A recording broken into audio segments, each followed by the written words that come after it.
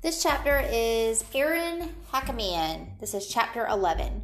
My dad always uses this expression. If it looks like a duck and it quacks like a duck, it's probably a duck.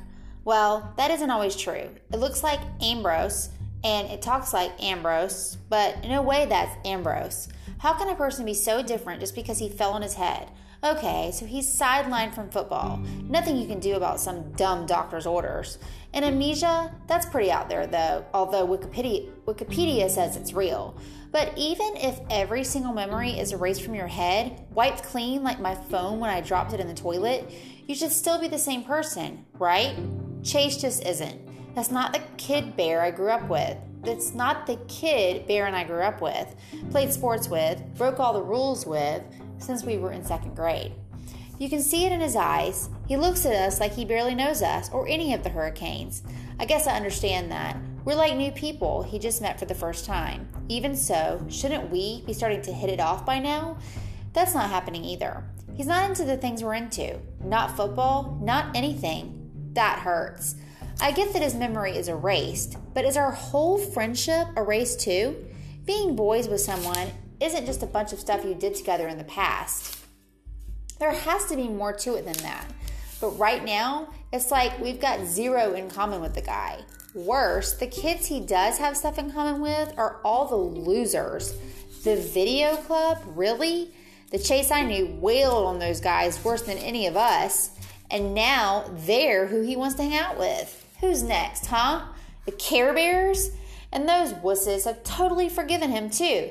Except Shoshana, for obvious reasons. I wonder if he's figured that out yet.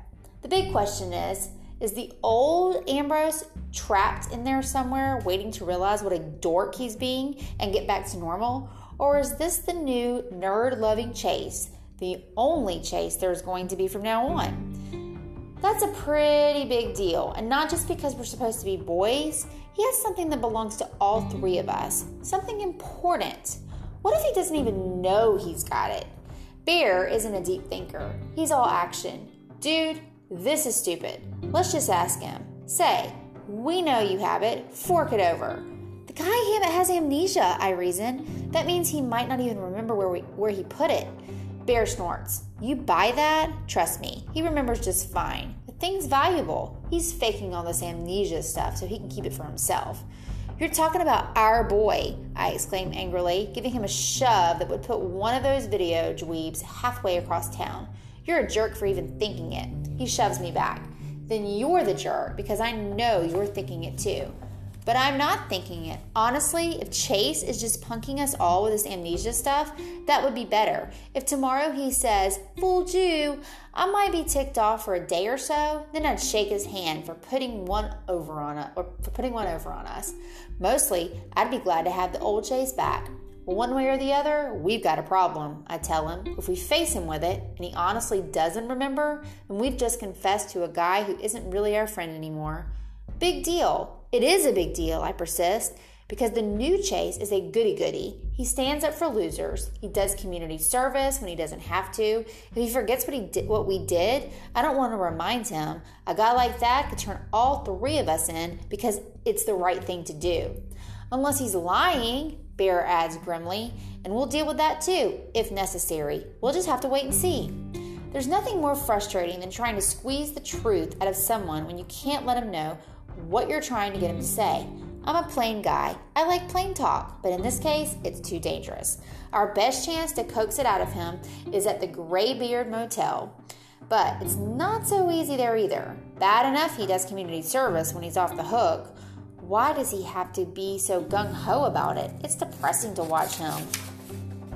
He delivers more snacks in 20 minutes than Bear and I could stretch into a whole afternoon. And in that extra time, he reads to people. He pushes wheelchairs around. He helps the old fogies with cell phones they don't have a prayer figuring out. It is just me, Bear mutters. Or is it just me, Bear mutters. Or is he deliberately trying to make us look bad?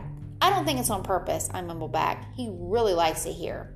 The old fossils like him too. We can't walk 3 feet down the hall without some Dumbledore or Dumbledora hauling him in to adjust the TV or to reach something from a high shelf. Bear is insulted. We're taller than Ambrose. We can reach stuff. How come nobody ever asked us? Because we'd say no, I reminded him, or maybe just ignore them. Listen, it's annoying that all those blue hairs love Chase, but it's not a mystery. Even sour-faced Nurse Duncan, who wishes our community service was over even more than we do, has a smile for Ambrose and an even deeper scowl for Bear and me. It doesn't help that Chase has forged the closest friendship of all with the one resident he should be staying away from, that crotchety old warhorse in room 121. Wouldn't you know it? The one graybeard who hates everybody and who all the other graybeards hate right back has decided to love Ambrose. Go figure. It's those stupid Korean War stories that brought the two of them together. Chase can't get enough of them. And the geezer is overjoyed to have someone willing to listen who doesn't have to change his hearing aid battery 5 times in the course of it. How come you guys have so much to say to each other? Bear demands. Ambrose shrugs. He's interesting. It's not every day you meet someone who's been awarded the country's highest medal. Why does he always have to bring that up? It makes me nervous, and it makes Bear practically crazy. Wikipedia says the Korean War only lasts 3 years, I grumble. He's already told you every minute of it. What more is there to say? Ambrose laughs. He's nice. He's not nice. Ask anybody in the building. He calls noise complaints on squeaky wheelchairs. He yells out spoilers on movie night. The nurses hate him even worse than we do. If this was a reality show and they got to vote somebody out of the Graybeard Motel, he'd be on the street. But Chase gets called away to wheel Miss Berglund to her weekly canasta game, as if one of the orderlies couldn't do it. Maybe he just likes war stories, I offer to Bear. He isn't buying it. He never liked war stories before.